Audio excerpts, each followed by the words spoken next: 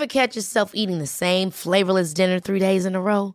Dreaming of something better? Well, HelloFresh is your guilt-free dream come true, baby. It's me, Keke Palmer. Let's wake up those taste buds with hot, juicy pecan-crusted chicken or garlic butter shrimp scampi. Hello Fresh. Stop dreaming of all the delicious possibilities and dig in at HelloFresh.com. Let's get this dinner party started. This is Paige, the co-host of Giggly Squad, and I want to tell you about a company that I've been loving, Olive & June. Olive & June gives you everything that you need for a salon-quality manicure in one box. And if you break it down, it really comes out to $2 a manicure, which is absolutely insane. It's also so easy to get salon-worthy nails at home with Olive & June. The difference between how your nails used to look when you did them yourself and now with the Mani system is a complete game changer. The best thing about Olive & June, too, is it's a quick dry. Dries in about 1 minute, lasts for 5 days, and full coverage in up to 1 to 2 coats. Visit oliveandjune.com/perfectmani20 for 20% off your first system. That's oliveandjune.com/perfectmani20 for 20% off your first system. Mobile phone companies say they offer home internet. But if their internet comes from a cell phone network, you should know. It's just phone internet, not home internet. Keep your home up to speed with Cox. Cox internet is faster and has more reliable download speeds than 5G home internet. Cox is the real home internet you're looking for. Based on Cox analysis of Ookla speed test intelligence data Q3 2022 and Cox serviceable areas, visit cox.com/internet for details.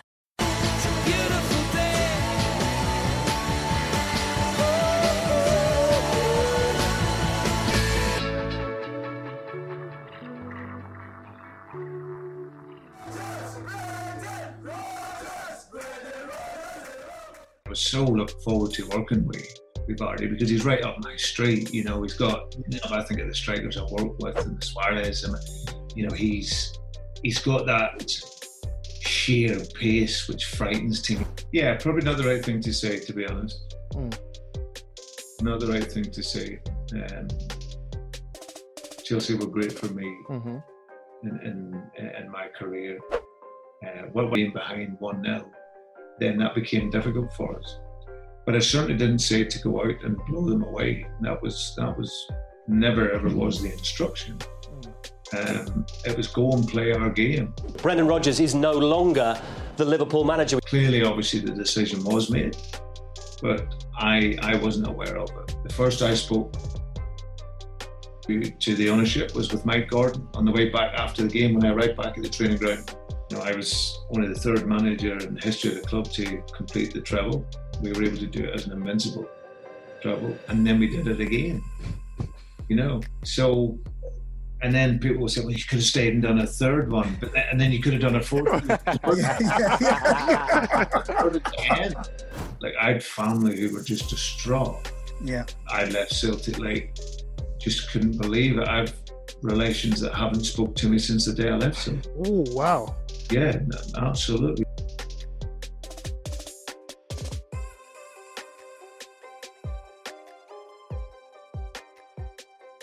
Hello, listeners, and welcome back to yet again another episode of the Beautiful Game podcast. As ever, I'm your host, Budge, joined by my faithful two co-conspirators, Dot and Dej. Gents, how's it going? It's sunny afternoon. Yeah, I'm very well, Budge. Good. How about you, Dej? I'm doing very, very well. As you can see, we're joined by... Anyway, Budge, let's just get started. This is so overwhelming. This is the real watershed moment for us on the platform, indeed. We are in very, very well-esteemed company. And this gentleman is a manager in the Premier League, right at the top of the game. He used 3 words to describe the kind of manager he is. Communication, ambition, and right. This is a man who's coached up and down the country. He, at Celtic, won the domestic treble twice, as well as the Scottish League Cup in 2018/19. He's a real slickster and a smooth operator, and certainly got away with words. Perhaps in a previous life, he might have been a poet or a politician. Without further ado, ladies and gentlemen, we welcome the man, the oracle, the philosopher, Brendan Rodgers. Thank you. Welcome. Thank you, boys. Thank you, Thanks Brendan. for coming on, Brendan. Just Appreciate you taking the time out to chat with us. thank you very much, Brendan. Can I just say it's an absolute honor to have you on the platform, and you've been great with me, and thank you very much. But just to kick things off, we've spoken to so many players, coaches. Mick Bill speaks very highly of you. We interviewed Frank Nouble. He said, Brendan Rodgers, what a character. John Joe Shelby came onto the platform and said, that was the first manager that used to give me spuds. Like, what is it about you that players just seem to absolutely adore and love you? I don't know, son. That's probably for other people to talk about. I think what I've always tried to do, whether I'm a coach or now a manager, is I've always tried to emotionally activate players, because I think that you can be as talented as you want. So if I know that you can run from here to the end of that room in 0.5 of a second, but if you don't want to run, it doesn't matter. So I need to know what's going to make you run. And for that, that's just about people. It is all about people. It's about understanding the guy, the person. You know, even though everyone's in a team game, it's very much still about individual improvement and development. So I always try to understand the player, but before that, understand the person, and then find that hook emotionally that will make them do their very, very best. Yeah, so we spoke to Michael Bill, and he was a youth coach, and he's probably had a similar career path to you. And he mentioned on our platform that you need to find that connection, you know, mentally and physically with players, and you need to know what ticks for. Do you think this has been something that has aided you throughout your managerial career? Yeah, I think it goes back to what you are as a person as well. I care about people first and foremost. You know, the BR on my shirt doesn't mean anything if I'm an idiot as a guy and can't connect with people. So I have a genuine care for players, and every player I work with, I tend to try to be as honest as I can with them, and I'll treat them like they're my own son. You know, I'll give them the advice that I would have given my own son. So I think that's what's absolutely key in showing empathy for players and being able to be sincere in how you speak with them. And sometimes that's not always what they want to hear. But if you're sincere and you're sincere with your words to them, then you hope that you can find that connection. A question I wanted to ask Brendan is one that's sort of looking back in hindsight, right? And this is taking you all the way back to very, very early on in your career. So whilst you were playing. And the key point and word that comes to mind is perspective, and how often perspective can change over time, right? Now, when you go back and you look at your playing career, of course, it's reported that, you know, you were retire early because of a niggling issue that you had with your knee. But then sort of after that, you spent a long time working as a youth coach and working with young players and whatnot whilst you were still young. So looking back at it, of course, at the time, you might have been frustrated and upset that your playing career came to a halt so early on. But when you look at it now, do you feel like it almost gave you an advantage in your managerial career because you were able to spend such a long time working with young players, and you're quite young now, and you've been able to amass so much experience over that period of time? Yeah, no, you're absolutely right. Listen, when I stopped playing, I was a talented young player that was good enough to move across from Northern Ireland to England. So my whole idea was that I wanted to be a top player, like probably all of us. You want to be the very best player you can be, right? But I was always realistic as well. When I was struggling in around that 19, 20 years of age, I had a decision to make. I also I dabbled into non-league for a little bit as well. And and the brutal honesty was, it wasn't for me. You know, I always, my vision was always to try and be the best that I could be. And when I went in there, the good guys were having to work for a living as well, and whilst playing, and their love of football was there. But that wasn't why I came to England. So I had a decision to make, and to be honest, it was pretty straightforward. I either go home and try and earn a living, maybe playing part-time football or whatever, or go down a different route. And a guy had said to me, a guy called Kevin Dillon, who used to coach at Reading and played for Newcastle and whatnot, and he was a fantastic player. He actually said to me when I was young, he said, "You'd be a great coach. You're very good technically, and you can demonstrate with young players." And I'd never thought about coaching before. And then around that age, when I went on my first course, that's when it all lit up for me, because I felt I'm not going to be a top player. And even though I was fit, I wouldn't have been a top player. That's the reality. You know, I just wasn't probably quick enough. I could do all the skills, I had all the touches, I knew the game, but I didn't have the body of a top player. So, but my brain was always thinking top level. So from that age then, from 20 to 30, I then set out on a journey to learn. And to this day, I'm exactly the same. And like I would say to you guys, you never stop developing. And I've never been one where when I reach something, I feel that's it. I'll develop until the day I drop into my coffin. So you got to keep learning. But that early stage for me was invaluable, because I could make mistakes out of the spotlight. You know, I have empathy for players and top players in particular who go right the way through a career and then maybe at 34, 35 have to go straight into management because their mistakes is in front of the camera. So I was fortunate in a way where, okay, I didn't have the football career, but now I could invest time into learning. Yeah, so Brendan, we're going to talk about the here and now. Obviously, the coronavirus epidemic has just thrown everything off course, and there's been that there's going to be, close contact training. How have Leicester overseen the coronavirus situation? And we've recently seen players come out and said they're not going to train due to feeling uncomfortable. Troy Deeney came out. Obviously now he's going to go back to training because he's comfortable with the information that's been given.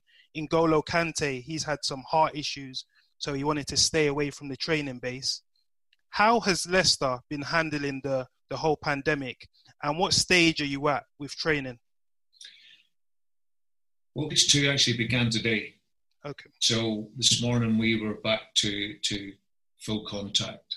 Now, over the course since it started, I can only talk about Leicester City, but we'll come out of this whole pandemic and situation a stronger club, because what it has allowed us to do is communicate even closer. So from the board to the manager to the players, the rhythm of our work totally changed.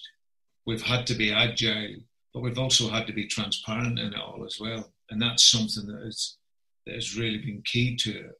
We've all known each other, every single one of us, each step of the way, what was happening. The communication side of it all has been very, very clear, and obviously the leadership style of and how we've wanted to work. We've tried to really take the lead with it, with the players and the staff. And that's how it's been. We've taken every precaution here at the training ground to make sure that the objective is to have the safest environment. And I can totally understand why the likes of Troy and Gallo and the boys here, I talk to them and they know that with Kante, that this is a guy who just gets on with his life and he's an amazing player. So for him to question or consider going back, they know there's definitely something that he's feeling. And you have to respect that. But what you have to do is try and create look to have the safest environment you can. And then I think when players then come back into it, they will gradually feel that confidence. And we did that. We brought the players back on an individual basis so they could see everything around the training ground, all the work that has been done to keep them safe. We then brought them back into groups of 5 for the last week. And then to know that we can go full contact today, we still separated two groups. We one group started at 10 till half 11, one at half 11 till 1 o'clock, and they were in two groups of 12. So there was contact, but it wasn't what we would know as contact full on. So and it was great. The players came through it well. It's given them confidence, and now they'll come back in tomorrow and continue with the process. Brendan, did any of your players, raise concerns to you, suggesting that they may not be comfortable returning to training? Because we spoke to a few FA registered intermediaries, and they've said a lot of players have been, pretty reticent to go back to work. So, how have your players been? They've been first class. I think what we've tried to be with them is as open and honest as we possibly can. So from day one in the process, we've been liaising with Wes and Kasper Schmeichel, so our captain and assistant. We've been liaising with our leadership group, where we have 6 players, a mixture of young and old, outlining every process right the way through. And then obviously we've been having our big group Zoom chats. So I think communication is absolutely key in all of this. And I think because of that, then the players have always been first class with it. So listen, for sure, everyone was a little bit tentative. I think it's not until you come into the and you actually feel and see everything that's going on, and then you do your work, you then start to realise this could actually be the safest place for you to be, because you're getting tested twice a week. Everything is prepared here for you. And the players have been first class. So we've had no one really that has not wanted to train or not wanted to give it an opportunity to work, which is great. Brendan, I wanted to ask a question. Now we're talking about preparation and players returning to training and whatnot. It's a question that I've always had in my mind, and I've always wanted to ask, in that do certain players have tailored fitness programs for them to work on specific things, say? And the reason why I ask is because of the curious case of Jamie Vardy, right? So you look at his age, generally speaking, right? What you tend to see is, post 30, from a physicality standpoint and fitness and so on and so forth, that players tend to start their decline, right? But if you're looking at sprints per game, if you're looking at just on an eye test, right? The guy is as fit as a fiddle. He's running up and down, left, right, and centre.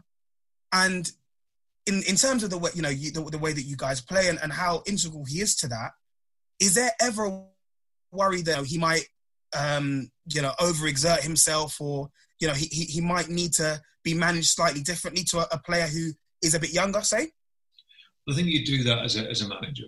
It's you can't treat the 17-year-old the same as the 27-year-old or the 37-year-old. So like Wes Morgan now is 36, and I'll manage him differently to Cags, our young centre. And James is exactly the same. I don't think you can throw a blanket over everyone.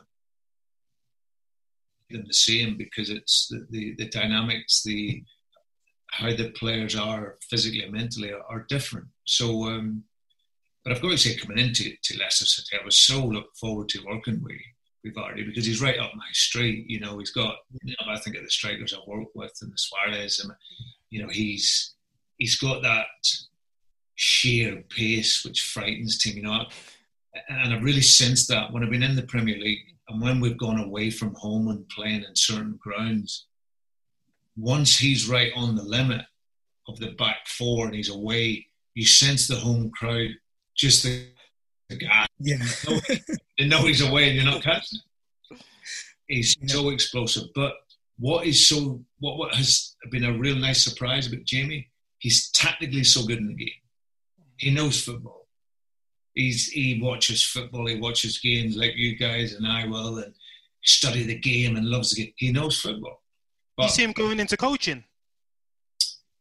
Maybe one day. I think he's the point you last made. I think, first of all, at 33, he's still fit. And maybe coming into the game a bit later, he was about 24 when he came into the game. So maybe that will give him a few extra miles on the clock. In terms of speed, he's as quick as I've ever worked with over that 20 metres. He's so explosive. He's very lean. He's adapting his diet.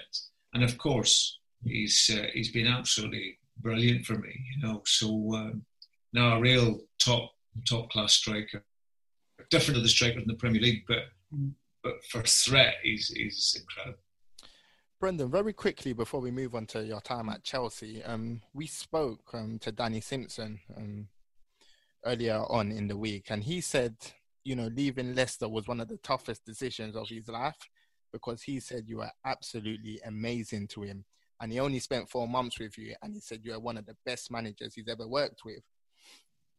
And I also asked him about Jamie Vardy in terms of, do you think we'll ever see another Jamie Vardy again? So, for example, he came in the game late from non-league, became a Premier League winner at Leicester. In my opinion, the most historical Premier League win. He went on to be an England international, and now, for me, he's a Premier League legend. So do you think we'll ever see someone like that again, or do you think those days are gone? Well, no, I think it always comes up from time to time. I think to go through that story of what Jamie's been through will be very, very difficult for any player. But there'll always be that hope out there that there's a young player that, for whatever reason, through the system at 18, 19, he's gone in to non-league because he wants to play with his mates. But then after a few years, he realises, actually, I can be a professional now just because I've matured more. So, and I think up and down the country, there's so many talented players, especially in non-league football. It's just whether they can then make that switch mentally to preparing and being professional. So Jamie's journey is unique, and it's unique to, but I would hope that going forward, there will be a few more players like that can come out of the woodwork. And okay, you don't need to be ready at 17, 18 if you are amazing. But by 21, 22, if you get that opportunity, then it's, I think Jamie has shown the path for every young player, if they are in non-league, that you can still achieve your dream. Yeah, so Brendan, obviously we're going to go back to the start because I think your career has been a marvellous one so far, and a lot of it works in chronological order. So we want to go back to Chelsea, who you joined in 2004, and you had a great time working with the likes of Michael Mancienne, Jack Cork, players like that. How crucial was that period for you in terms of your development and us seeing the manager we see today? That was a huge part. I spent 14 years in total at Reading, 10 as working as a coach in the academy. And when I finished my apprenticeship there, which was a great time for me, my next step going into Chelsea in 2004 was going into a world-class environment. So I knew that I was going to go in and work in an environment that was at the very highest level with top-level people, and of course, young players and senior players that were some of the best in the world.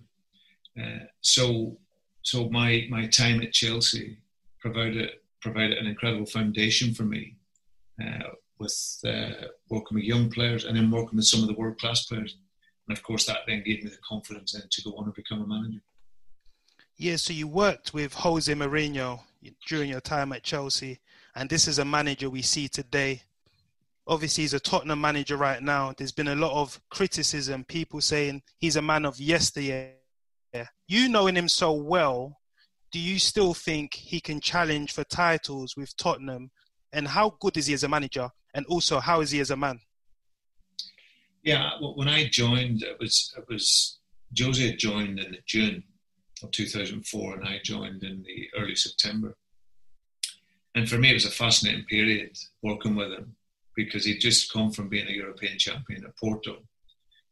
And I think everyone's seen the impact from the outside looking in what he'd made to Chelsea in those first few years. And I was fortunate because I was in pole position to that. A young coach, 10 years younger than Jose, But just getting the chance to see how he worked in terms of the detail in his work, how hard he worked, his charisma with the players, his courage as a coach. And I got a wonderful insight into the elite level of coaching by working with Jose. And a great time for me also. So I have a huge amount of respect. I'll always be grateful for that period. And I work with other good guys in there as well, like Neil Bath, the academy manager there. Neil was a great guy, and I work very closely with him. Frank Arneson, who's a big name in the European game. Frank offered me great support as well. But Jose, from a managing and coaching perspective, he was, he played a real key part in my development. And like I said, it's something that I'll always be grateful for. You know what, Brendan? Yeah, so Jose Mourinho has been obviously criticised recently. People are saying maybe he's the man of yesteryear. Do you still think he can compete at that top level? Because when we think about managers nowadays, people talk about it being Klopp's time, Pep's time, and Mourinho's constantly having to prove himself. Do you believe he's still got what it takes to win trophies at the highest level and deliver for Tottenham? Yeah, absolutely. Because the older you get, the more experience you get, the better you become.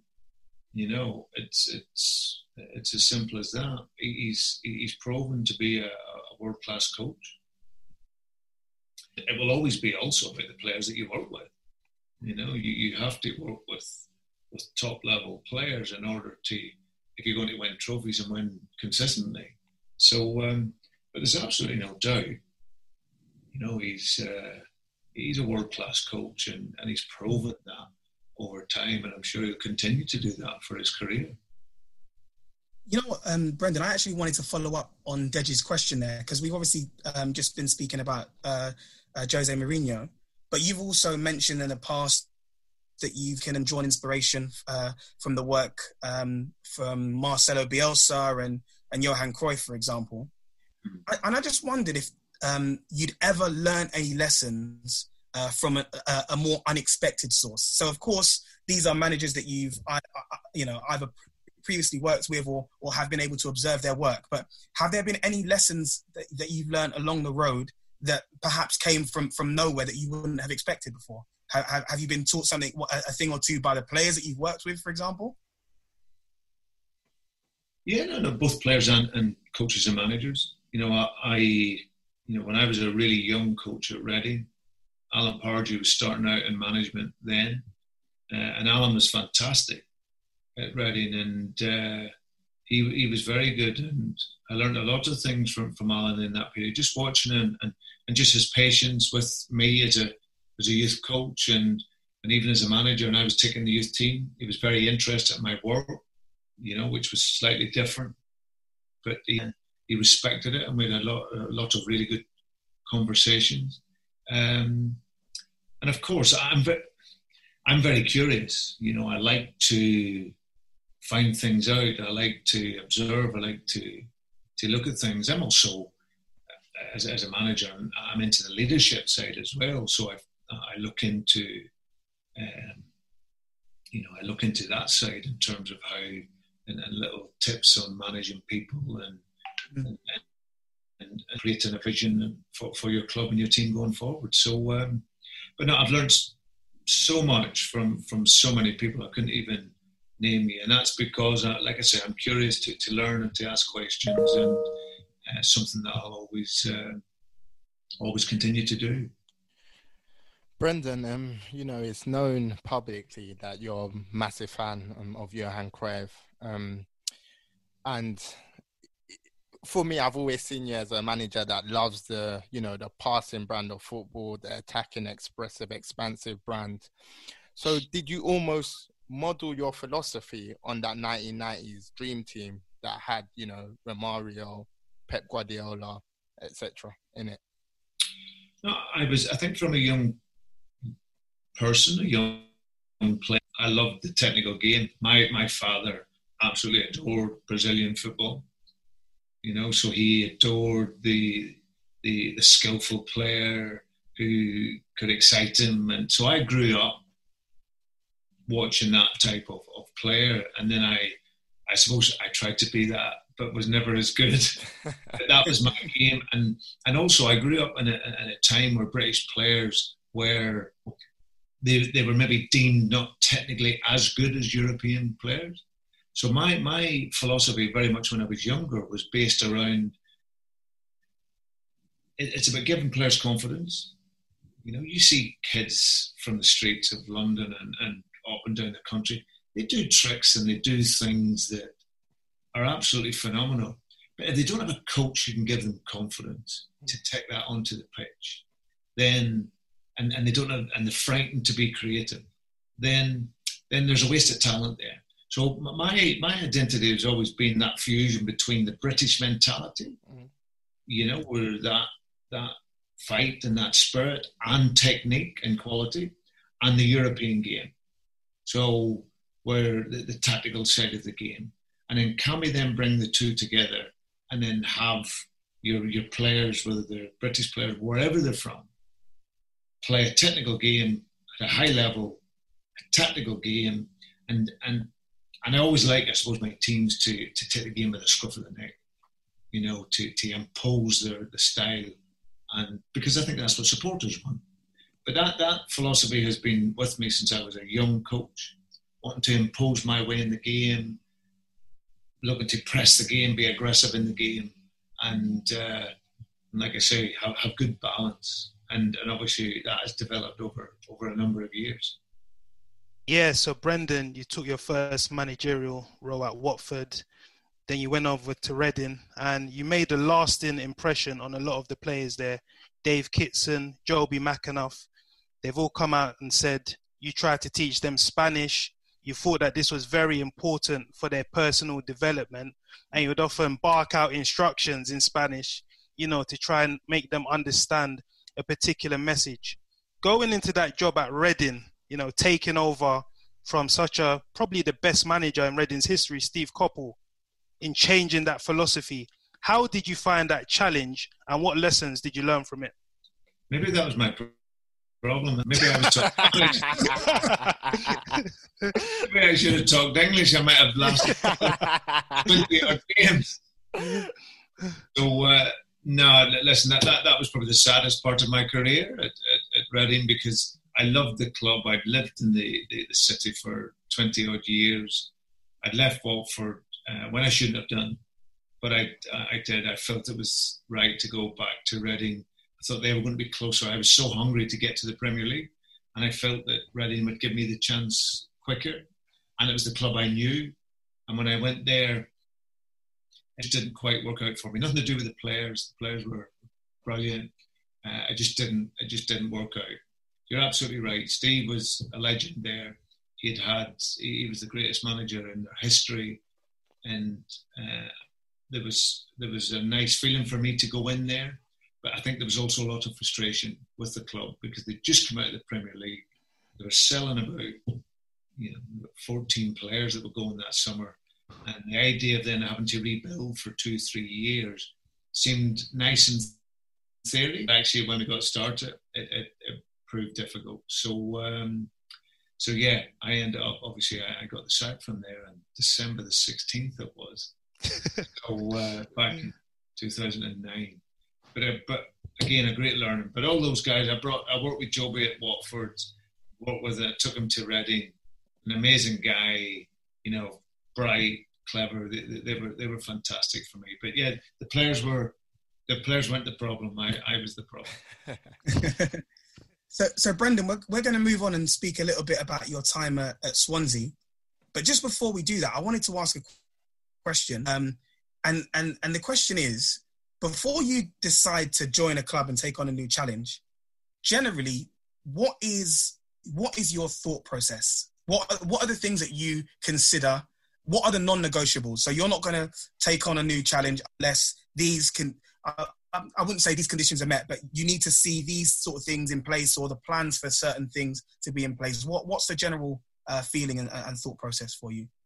Well, I always join a club because of the sporting vision of what it is they want to achieve. And obviously I've been sacked at Reading. I was renowned for being this coach, and and I was in a manager's job in Watford and Reading for 1 year, and then I was out of work. And so now I'm under pressure because I've coached right through my life for 15 years, built up a decent reputation. I now go into management. It started okay, and then all of a sudden I'm out of a job. Now I know my next job, I'm under pressure. So, and I need to not just get a club, I need to get the right club. And when I was out of work, I'd wrote to a few clubs, didn't get any reply. But when I spoke with Hugh Jenkins at Swansea, we just clicked. We talked for about 5 hours, and this was the first guy I had in football as a manager. This is a chairman, but he was like a sporting director. And Hugh, I didn't need to convince about football. It was so refreshing. He understood totally, and that's why the philosophy at Swansea was there. He got the game, and for me it was so refreshing. But I'll always look at the sporting vision of the club, and going into Swansea, they wanted to ensure that they stayed in the Championship. There was a vision of playing an attractive brand of football, because that's what the Swansea supporters had been brought up in from many years. And then there was also the challenge, because you had Cardiff, who were the big rivals. It was who was going to be the first team, Welsh team, into the Premier League. And of course, Cardiff had they were missing out when they played Blackpool. The year Blackpool went up, they beat Cardiff in the final. Cardiff had a much bigger. So there was the challenge then, the sporting challenge of, could we then become the first team into the Premier League? So that's the first thing I look for. Mm-hmm. I know, like most coaches, and all the jobs I've taken, it's the money aspect. I know that lots of clubs I've been at, they're never going to be the highest payers. They're never going to be the club that's going to give out the most money. However, as long as I can develop players and improve players and make them better and have no compromise on preparation, then that's what I'll always seek when I go into a club. Brendan, talk to us about your time at Swansea, because from the outside looking in, me personally, if I had to ask you off record, what is your favourite team to work with, I potentially feel you may say that Swansea team, because what you done there was absolutely unreal. I mean, you had Leon Britton in the midfield, Joe Allen, Ashley Williams, so many good players. You got promoted into the Premier League, and you just took the league by storm. You were just a breath of fresh air. Like, it was literally on every Saturday, Dej, did you see Swansea's performance this weekend? Did you see the way they played this team off the pitch? So just talk to us about your time at that club, because I'm sure they'll remember you forever. Yeah, it was like a magic carpet ride, really. You know, we'd gone in, but we just missed out on automatic promotion. Yeah. We'd finished third in the league, so we're now in the playoffs. And then I arrive into the game, the playoff final, funny enough, against Reading, the team that sacked me. And I'm now in the biggest life-changing game of my career. You know, because from that, we won that game, got promoted. And then the whole idea was, could we then go into work with the way we wanted to play and our idea of football and bring that to the Premier League? And I always felt that our game model would work well in the Premier League, because it was about having the ball, it was about being creative, and I felt we could do well. And it was really a combination of everything. I players that were hungry, players, a lot of them had never been to that level. They'd come up through the lower league, you know, and then all of a sudden we got into the Premier League. And our identity we wanted to maintain in there, you know, because after, I think it was about 4 games, we hadn't scored. And we played well. Yeah, but people said, I remember there was a game against Manchester City. I remember, I think your first game of the season, you lost 4-0. But when I saw that game, I was saying to Dot, this is a talented manager. You could see your philosophy, your principles are non-negotiable. And I said to Dot at that stage that this manager is going straight to the top. Because if you're able to work with no disrespect to them because they were talented players, but better players, then, you're one to watch. Yeah. Well, for 64, fantastic. And then the problem? They brought on Aguero. That was actually his first game in England against. Hit the ground running, didn't he? Against us, and I'm thinking, wow, this guy costs more than our stadium. And he's come on, and then they let the game, and then they end up winning 4-0. But from that game, we got a great confidence. Our next game we drew 0. Next 2 games, Wigan and Sunderland. Our 4th game, we lost away at the Emirates. It was unfortunate. We made a mistake. We lost 1-0. So now going into the 5th game, we're under pressure. But we hadn't scored at that point. We played well, but everyone was saying, can they survive in the Premier League? But it was just about, I had no compromise in how we would play. There was no, this is how we work. And then in our 5th game, we beat West Brom 3-0 at home, and we were fantastic, and that was the start of it then. And then we had some great performances against big teams, beating Arsenal and teams, So Man City at home, drawn with Liverpool, but close with Chelsea. So with some fantastic games, and it was a great season for us. Brendan, in March 2012, you know where I'm coming to. You famously said, I want to make my career, not break my career, when you were linked with the Chelsea job. A few months later, you signed, for Liverpool. What made you be reticent towards Chelsea, but accept the Liverpool job? Yeah, probably not the right thing to say, to be honest. Not the right thing to say. Chelsea were great for me in my career. When I got to the end of the season, I'd actually signed a contract for Swansea in the January. Okay. I signed it for 2 reasons. One, the club wanted me to, and there was links at that stage with me leaving. But I also wanted to, because if I would have stayed on the same contract and I left, I would have left for 200 grand. And I felt that if I leave Swansea, who've given me so much, given them everything, but they gave me the opportunity, I felt that if I left, I wanted them to get more than 200,000. Because I felt that if a club wants to take me from Swansea, they'll have to pay for it. And that summer, I had an opportunity to leave to go to a couple of clubs. But I chose to go to Liverpool.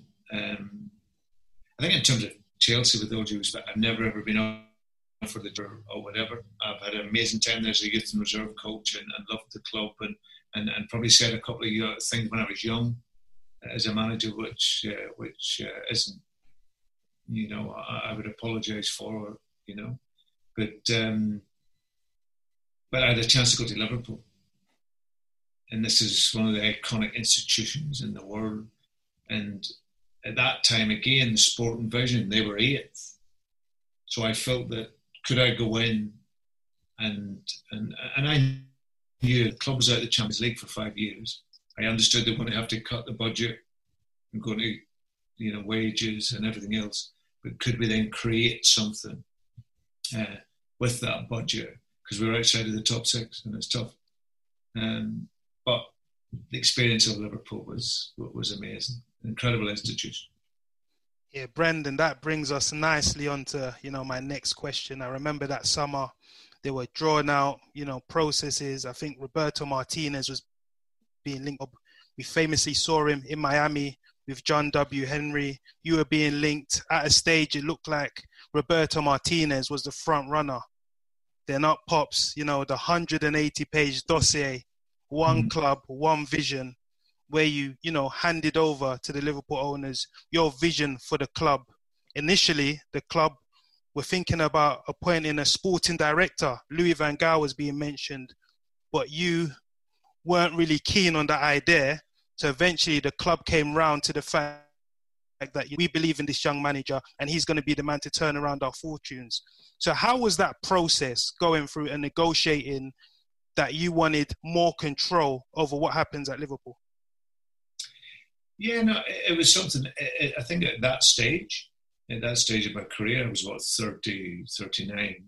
So the club had a sporting director, Damien Comolli, if you remember, he used to be at Tottenham. Yeah. Actually, Damien had left.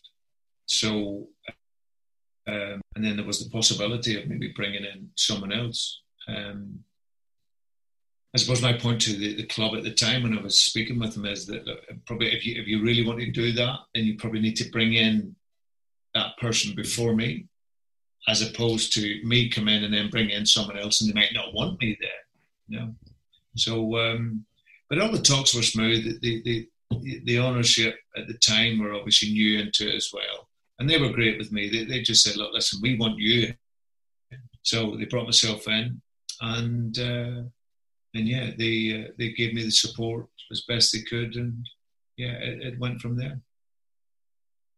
You know what, Brendan, that question and that answer actually fits in perfectly with the next question that I wanted to ask you, which is how integral to your role and your job that you do as a coach and a manager of the team is being involved in the other aspects and elements of the team.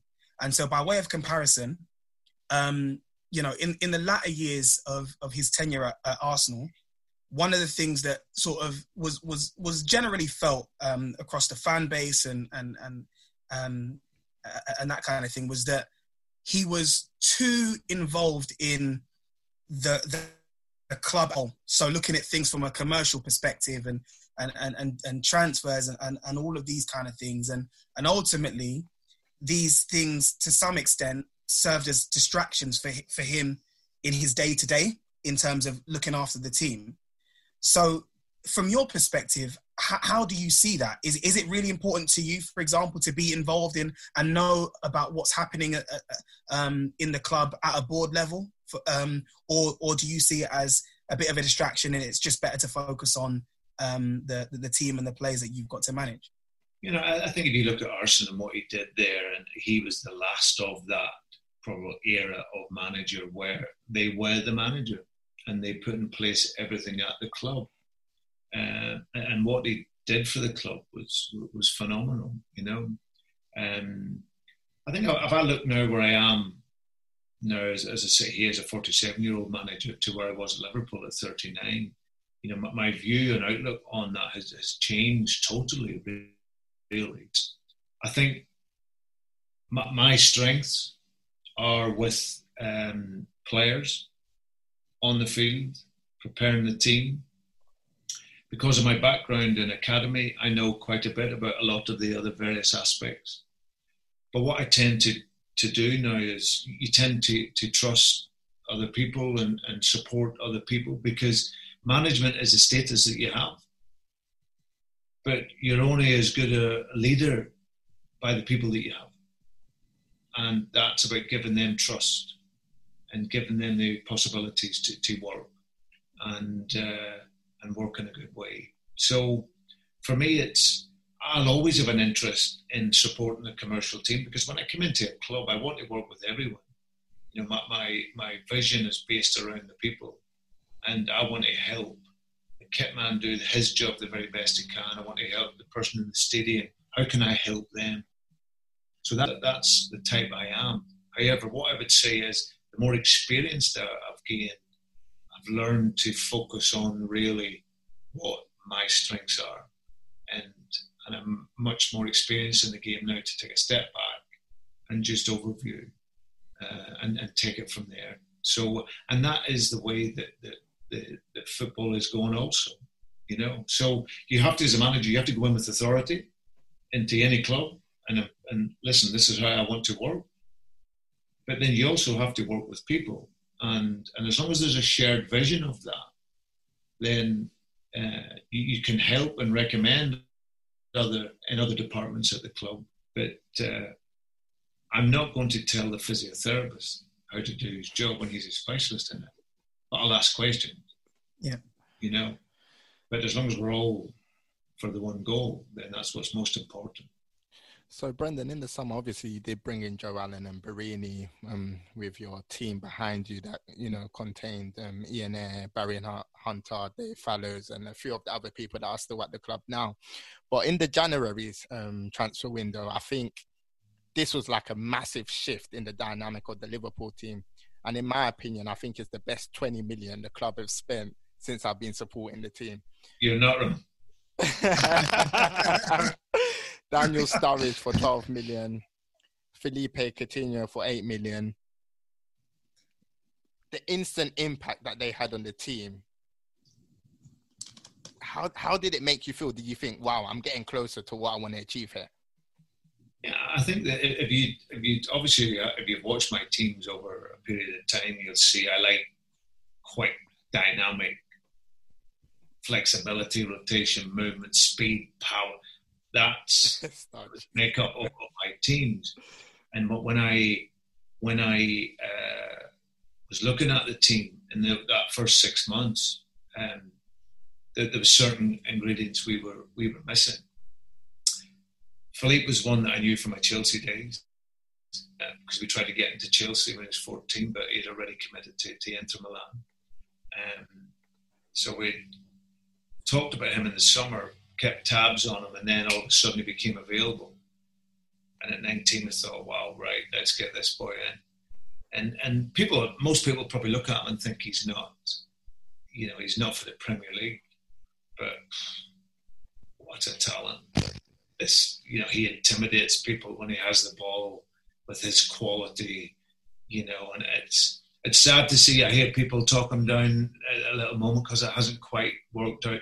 This boy is top, and if he comes back to the league, he'll show that he's world class.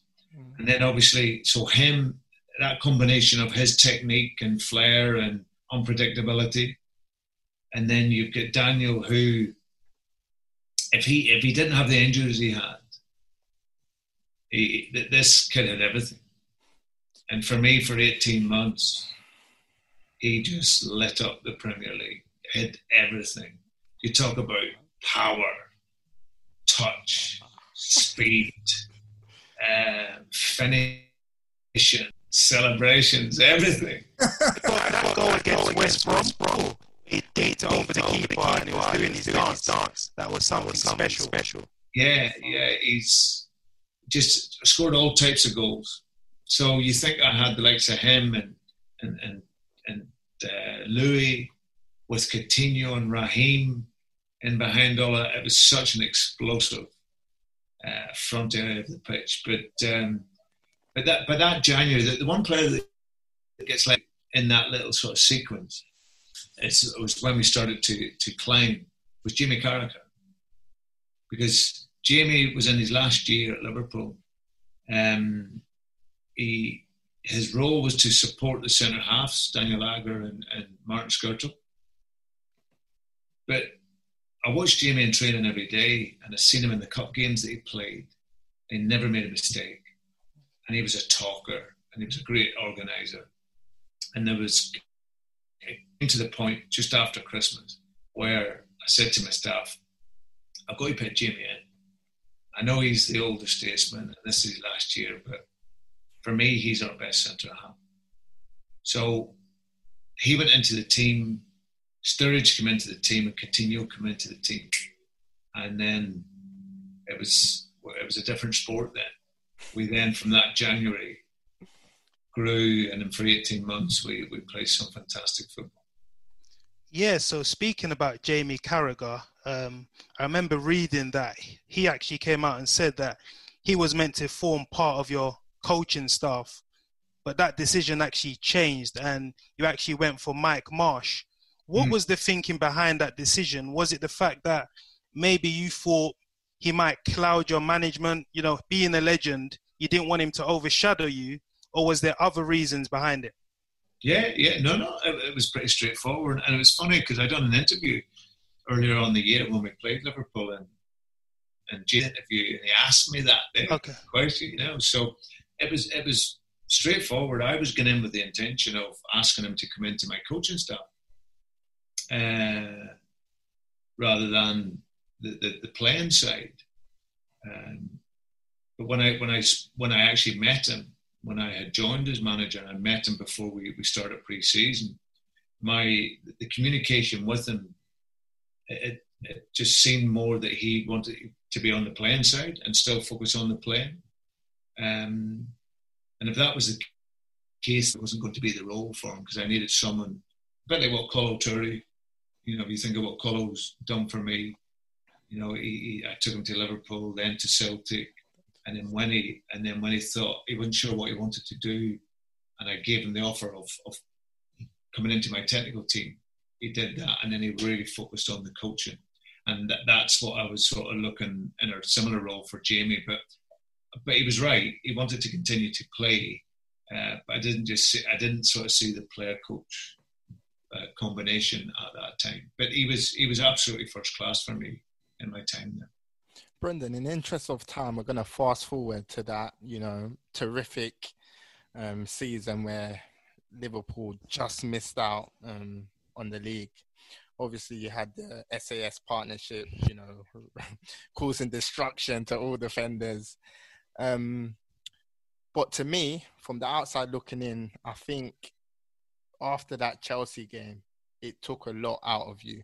And I think Steven Gerrard, in his autobiography, wrote that, you said go out and blow them away.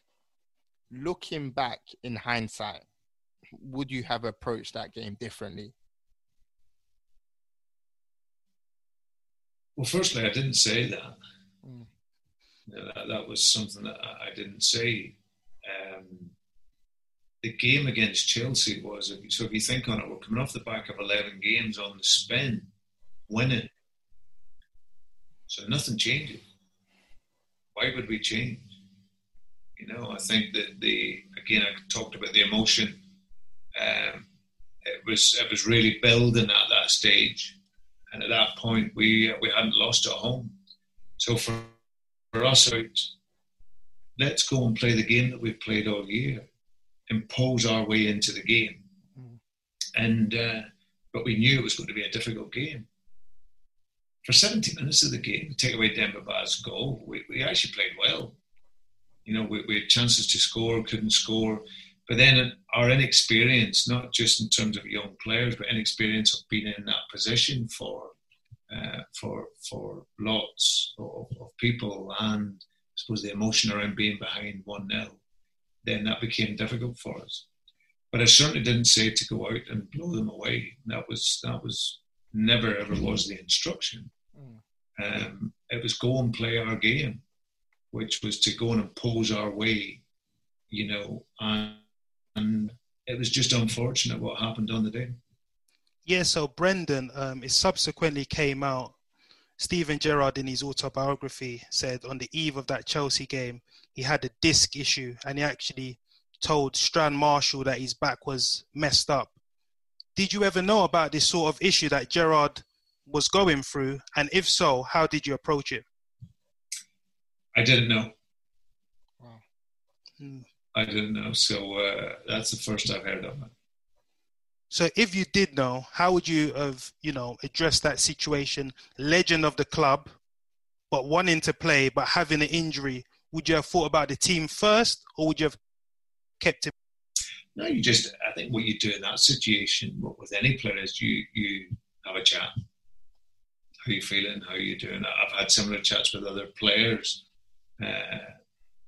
there and throughout my career. There's been times where players have been struggling. I remember a game with Luis Suarez. Away at Wigan, he'd come back from international duty. His calf was really tight, and he looked tired, and he had travelled right way across the world. And I looked at him and I thought, I don't think I can start him. We were playing a game on 5:15, I think it was, against Wigan on telly. I'm thinking, I'm not sure I can put him in. But I asked, listen, how are you feeling, Louis? And he went, listen, let me see how I am tomorrow, boss, and we'll take it from there. I asked him on the day of the game, yeah, okay, so right, we're going to give him a go. We win 4-0. He scores a hat-trick and was absolutely amazing. So that communication with the player, I'll always speak with the player if they have a niggle like that. But of course, it's such a big game, and Stephen's priority and type will be that he can get through it, and probably wanted to make sure he got through it. So Stephen was great for me in my time then, particularly those first 2 years, because we changed his position from being a number 10 into being a playmaker, but from behind. Yeah. And those first couple of years in particular, he was playing at a really high level. It was just unfortunate. You know, you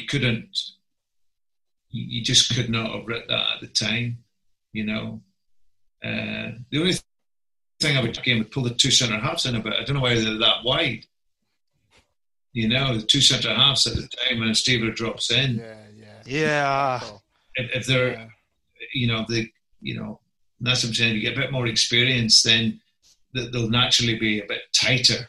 So if someone does slip or make a mistake, then they can get in on the cover. But listen, we are all experts in hindsight, eh? Of course. 2020. So, Brendan, what I wanted to ask, during that summer, Luis Suarez left, and there was a lot of negotiation. I remember the club tried to get Alexis Sanchez from, before he went to Arsenal. Yeah. That failed. You came out and said, we are not interested in Mario Balotelli. A few weeks later, the club signed him. I know you tried to sign Benzema, Cavani, a lot of other suitable options, which, as you mentioned, fit your style of play. During that summer, after losing such a key player, one of the best strikers in the world, do you think that the club backed you properly? Well, it was always going to be very difficult to replace Lou. He was a genuine world-class player. He was fantastic. And there was always a little bit of stuff written about that team, that it was a one-man team. And that was really unfair. Yeah, it was disrespectful to you, I believe. Yeah, and also to the players. We created a team. That's like saying Tottenham's built around Harry Kane. Harry Kane's a top world striker, but he needs the other guys around him as well. And likewise with the likes of ourselves, like the likes of we Jamie here. He's a top level striker. My philosophy is to be attacking and with that intent. So of course the attacking players will always shine in that. But yeah, I think for when Louis left, we were missing that little that spark. And like you say, Alexis Sanchez. And so what happened with that deal? Was it ever close? Yeah, well, we had spoken over the summer, and I was led to believe that his partner at the time was keen to move to London, and he ended up obviously going to Arsenal and done fantastic there. So we missed out, and at that time we had Daniel, and Daniel had been struggling a little bit with injury. With Fabio Borini, who was looking to move on to Sunderland, and we brought in Ricky Lambert, and Ricky was coming in to be the sort of fourth choice striker, to come in and help us and support in cup games and whatnot. But then how it ended up with Louis gone and Fabio gone and Daniel being around but being the only one along with Ricky, then that left us in a really vulnerable position. So, listen, I think it's pretty clear to see that how strikers that I've always worked with, that Mario didn't fit my style. But the one thing I'll say about Mario is he has all the talent, and he genuinely has. I hear things about players thinking he could be that, and when I watch them and see them, and if I've worked with them, I can normally see the reason why. But Mario, he should be one of the top three strikers in world football.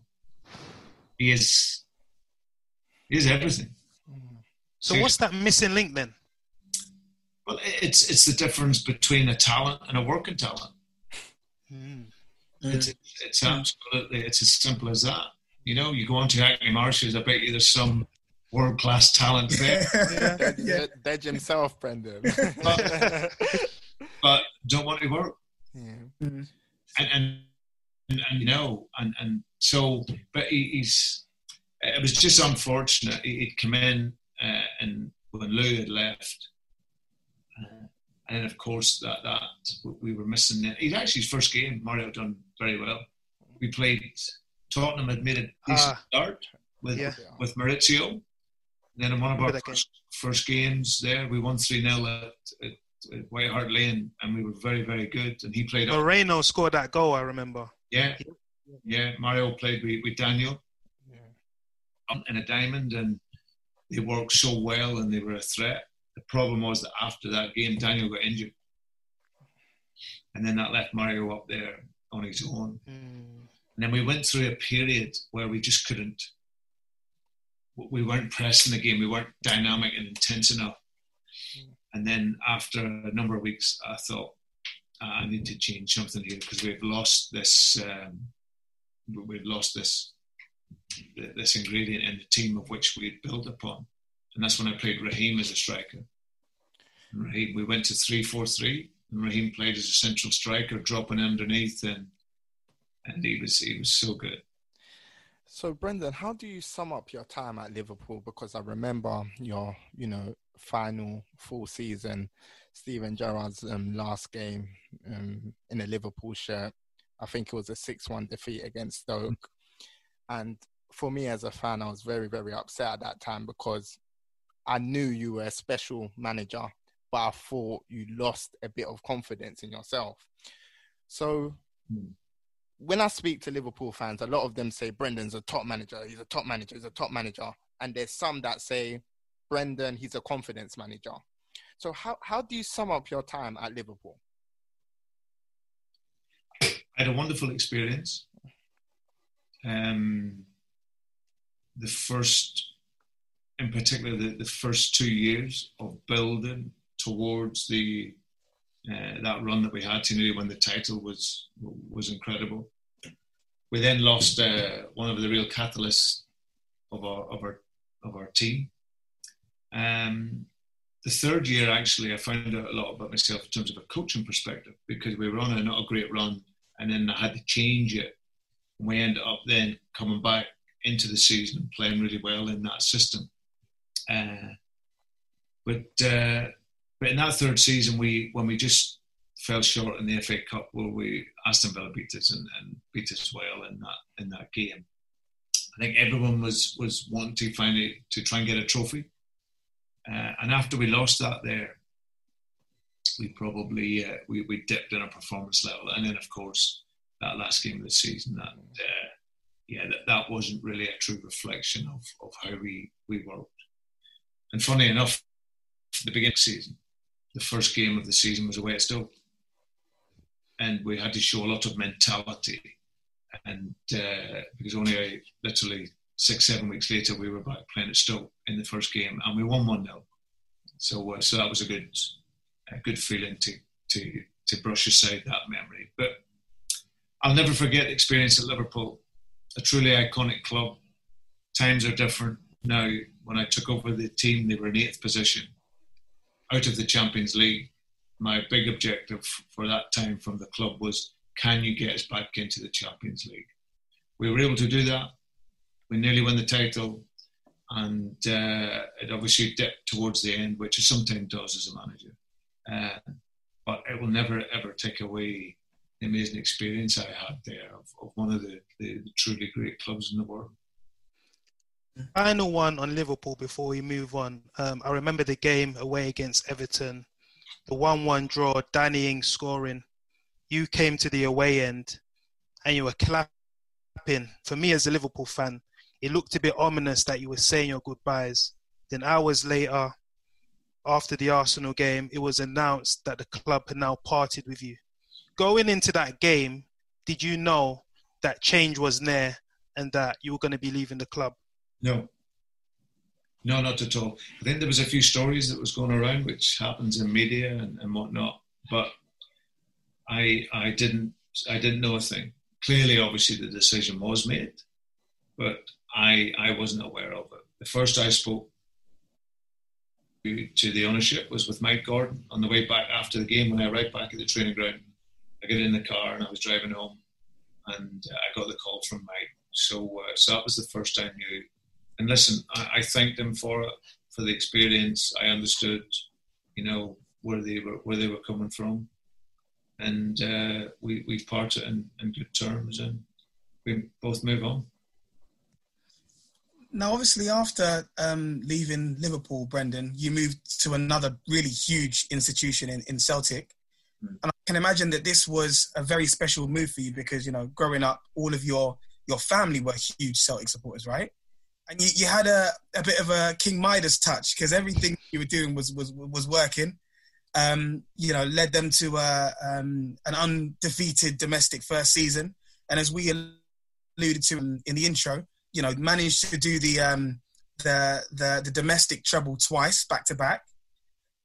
When you first moved there, and you were having sort of pre-season, one of the things that you mentioned was that it was important to get the players up to fitness, not only physically, but mentally as well.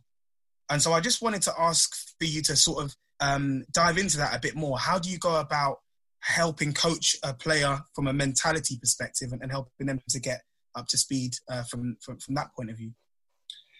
When I got into Celtic, Ronnie Daly had been in, and Ronnie had 2 good years, but they just lost us in the semi-final of the Cup, and Rangers had beaten them well on the day, even though it was on penalties. And then Rangers were then coming into the league again for the first time. So there was a bit of a trepidation around for a lot of Celtic supporters and people at the club that Rangers were a better football team than them at that point, and they were coming into the league. So for me, and understanding the mentality of Celtic and the big club, is that it was to go in there and create again the vision of, right, this is how we're going to work. This is the standards that we set, and that every day of your life in training is everything. So there's no easy days. So that's your job as the manager, is to go in and convince the players that this is how we're going to work, so that they can really go onto the pitch and believe in that.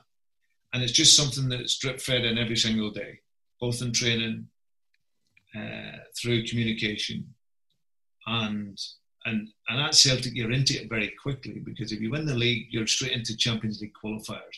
And Celtic was another club that had been out of the Champions League for about 3 seasons, so a bit similar to where Liverpool were 5, Celtic were 3. So the big objective was to get back into the Premier League, or into the Champions League, sorry. So that's where work started, virtually straight away. It was a huge privilege for me to go there. I always wanted to manage Celtic at some point in my coaching life. So to be able to do it, going at that point, it was a real honour for me. And then we were straight into the work. And from the first day I joined, it was absolutely phenomenal. But yeah, in terms of changing how they played and changing the mentality, it's a day-to-day thing that you set in terms of the standards as a manager. When you were appointed, Peter Lowell came out and said it was a massive coup for the club. And when I look at Celtic, particularly when you were there, you kind of know Celtic will win the league, but it's about excellence. And what you achieved, you've done it in a spectacular fashion that hasn't been seen before. Looking at it from a managerial point of view, you're always going to be judged in the Champions League for Celtic. When competing against the likes of Man City, Bayern Munich, PSG, it was maybe a step too far. But how did you find that challenge, pitting your wits against the top managers, unrestricted, finances? Yeah, well, I enjoyed it. Of course, there's a huge disparity in terms of the wages, but we had, if you think back to that time at Man City when Pep came in, the first 10 games, they went away, they were great. And the first stumble they had was away at Celtic. Free game, yeah. Yeah, so we played ever so well. And then, like you say, you're playing against Bayern Munich and PSG. And of course, it's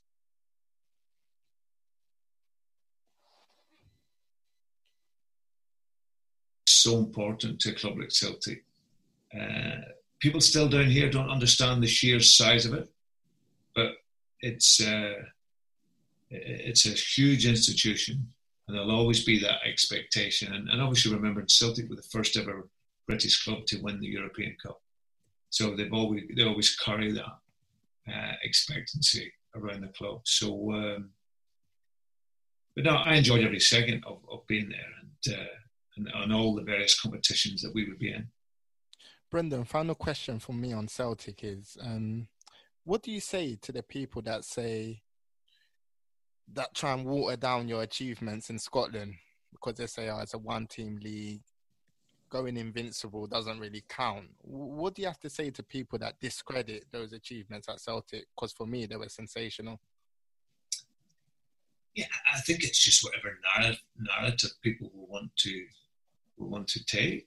You know, you either look at it and, you know, we won 7 trophies in a row in our time there. We created a British unbeaten record where we went 69 games.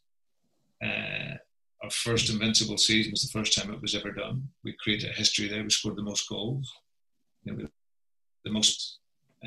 we won 34 games of 38. So in all the generations of Scottish football, that was never done, even though there's been some great teams and managers and players in that period. So we just had an exceptional time there. If it gets watered down, listen, it doesn't. I couldn't care less, you know, for me from a personal perspective, because it's the nature of it. It depends on the narrative. If people want to discredit it, fine. People want to look at it and go, it's a big pressure to turn up every single game and win and come back from a Barcelona away and then still win again. It's tough from a mental perspective. But I had an incredible time there, and it was a huge privilege for me to manage it. And then, Brendan, after you had achieved all that you had achieved at Celtic, you then obviously moved on to Leicester. And going back to that time, you were on the cusp of doing something else that was unprecedented and had not been done before, right? And, you know, you remember the banner, the famous banner which read immortality or mediocrity when you were sort of making that move. Looking back at it, was that perhaps the most difficult decision you've had to make in your managerial career, in that you're on the cusp of something so great, but then you've got another great and wonderful opportunity moving to Leicester?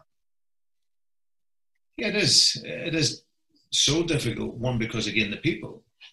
You know, we had from when we went into the club to where the club was at that point, it was a different club. You know, the connection between the supporters, the team, and the matter and everything was really strong. You know, we were in an incredible period. You know, I was only the third manager in the history of the club to complete the treble. We were able to do it as an invincible treble, and then we did it again. You know, so, and then people will say, well, you could have stayed and done a third one, and then you could have done a fourth one.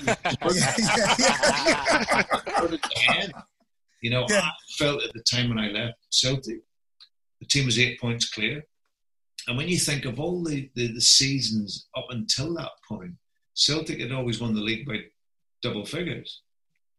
You know, my previous season, we won by, 30 points. So I felt, and strategically, that, okay, we'd won the League Cup, 8 points clear in the league, and the team is then in a good position in the Scottish Cup as well. So if it was 1 point, I couldn't leave. But I felt that when I spoke with my staff and then took the ultimate decision that the team's in a good place, there's a mentality now within the team, and you feel, and not just in hindsight, but you feel the club will continue and can go on and win the treble again. And then I can come into Leicester, where I can look at the team under pressure for 10 games and then see how the players are.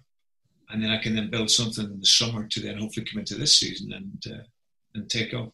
And listen, again, there'll be fors and against that, but ultimately you have to be unsentimental in in football life, because this is a business. You love football, I love football, we watch it, it's incredible, but it's also a business, eh? It's also a business, and when you have to make decisions, you have to be unsentimental in them. Like, I had family who were just distraught. Yeah. I left Celtic, like, just couldn't believe it. I've relations that haven't spoke to me since the day I left. So, oh wow, yeah, absolutely, because it's That's just how much it meant to them. It meant so much to them, wow. you know. And if you carry all of that too much, you would never do anything, would you? So, but Celtic is. I had some unforgettable memories at Celtic that live with me for a lifetime, that I still think about now, and I then come into my next experience. And for me, I left school with nothing. No qualifications, no nothing. My life has been based on experiences. Hence the reason why I look for the experiences. And this, for me, was, I felt, from a sporting perspective, was going to be the next good experience. Yeah, so as you mentioned, coming to Leicester, Claude Puel was the manager before. You know, the press said his style of play was pedantic, slow, and you're obviously the total opposite to that. You like pressing with energy, pressing from the front, playing on the front foot. Leicester, from the outside looking in, if you believe media reports, people call it, you know, the player power stadium because, you know, of recent managers, the players have been accused of getting them out of the job. But from working with these players, the Kasper Schmeichels, the Wesley Morgans, the Jamie Vardys, how would you describe the dressing room environment, and how have you gone about freshening up the team? You know, obviously all these stories and whatnot, and of course I'd seen some of them from the outside. But the manager's the manager. The manager has the authority. But what you have to have is you have to have good leaders in your changing room. And from the first day I walked into here, the guys that you mentioned, Wes Morgan is one of the best people I've ever met in my life. Absolutely, what a guy this guy is. Through lower level, right the way through. He's won the Premier League, and how he trains every day at 36. He's just like a big kid, and a genuine, honest guy. Kasper Schmeichel cares. 33, but throws himself about every day. He wants to win. He wants to do well. Jamie Vardy, look at him, 33, his body, how he looks after himself. Johnny Evans, Christian Fuchs, all these guys. It's about leading them. It's about creating a vision for them and for them to feel a part of it. Because the game's about the players. The game is the players. And you guide and support and then create the focus for them and the mentality for them in order to succeed. Right. So I've never had one problem with them at all. I've come in on day one, showed my vision. This is how I want to work. These are the standards that will set the mentality. And if you want to be a part of the journey, then great. Brendan, final one. You've been absolutely terrific. We've learned a lot during this, and thank you very much. But what do you have to say to the Leicester faithful? They're not going to be able to watch their team, you know, at the stadium for a very long time. You guys are building something amazing at the club with young players, experienced players. The owners have backed you. So what is your message to the fans? Well, I think firstly, in this period of time and going forward, the key first message is to make sure you stay safe and well. You know, we will all be winners if we come out of this here and are all alive and well. You know, it's a virus that I think everyone has seen that has had catastrophic consequences for so many families. So the important thing is to stay safe. We, from whatever which way we can, will try to entertain them, whether they have to sit at home or sit somewhere else if they can't be in the stadium. We will continue to fight and work and run to make them proud for wherever they are watching. We'd obviously prefer for them to be in the stadium. But if they can't be, we will carry them with us as close as we can, and we will ensure that the cause we're fighting for isn't just for ourselves out on the field with no fans, but for them as well, wherever they are watching. So stay safe, and we can continue to give you the pride in your team that hopefully you've had for the last period of time. Brendan, it's been an absolute pleasure. The time's flown by. I'm sure, got so many more questions we'd love to run by you, but of course, in the interest of time, we know you're a very busy guy. You've got plans and things that you need to sort of crack on with and that kind of thing. So we really appreciate the time that you have shared with us. Like Dot already mentioned, we've learned loads. We've spoken about your career and got your thoughts and views on so many different things, and we really appreciate it. And we know 100% our listeners are definitely going to appreciate this one. Don't you agree, guys? Yeah, I just want to say thank you, Brendan. I think this is massive for our community. Where we're from, we see managers on the TV, and it's sort of like they're over there, we're over here. We're not going to mix. And I think by you coming onto our platform, it's going to open the minds of many people from our community to say that we can have normal conversations about football with our heroes and our idols. So once again, Brendan, from the bottom of my heart, thank you very much. Brendan. Thank Cheers, you. guys. Thank you, Brendan. Absolute pleasure. And if you ever need any support, help, because at the end of the day, we're all people, eh? Yeah. Not sort of players up there. We're people that's trying to help each other. So if you need any help, support, just let me know. Thank you, Brendan. Absolute honour. Enjoy Cheers, your day. guys. Take care. Thank you. All the best. Take care. All the Appreciate best. that, Brendan. All the Bye. best. Bye. So there you have it, guys. We're going to leave it there. I thought we ended. Pleasure. You heard it from the horse's mouth. That was Brendan Rodgers. So before we sign out, as per usual, we need to remind you, if you're not yet following, I don't know what you're doing. We've given you multiple warnings. We've told you we've got big things coming. Maybe now you'd listen and take heed. So subscribe to the YouTube channel, The Beautiful Game. You can listen to our episodes also on Spotify, SoundCloud, and on Apple Podcasts as well. If you are listening in on Apple Podcasts, please make sure you leave a 5-star review. If you're not yet following us on Instagram, it's at pod_TBG, and on Twitter at podcast_TBG.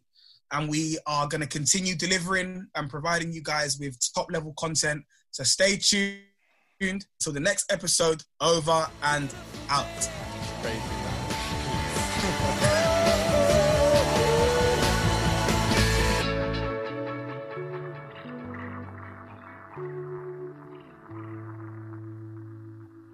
Mobile phone companies say they offer home internet.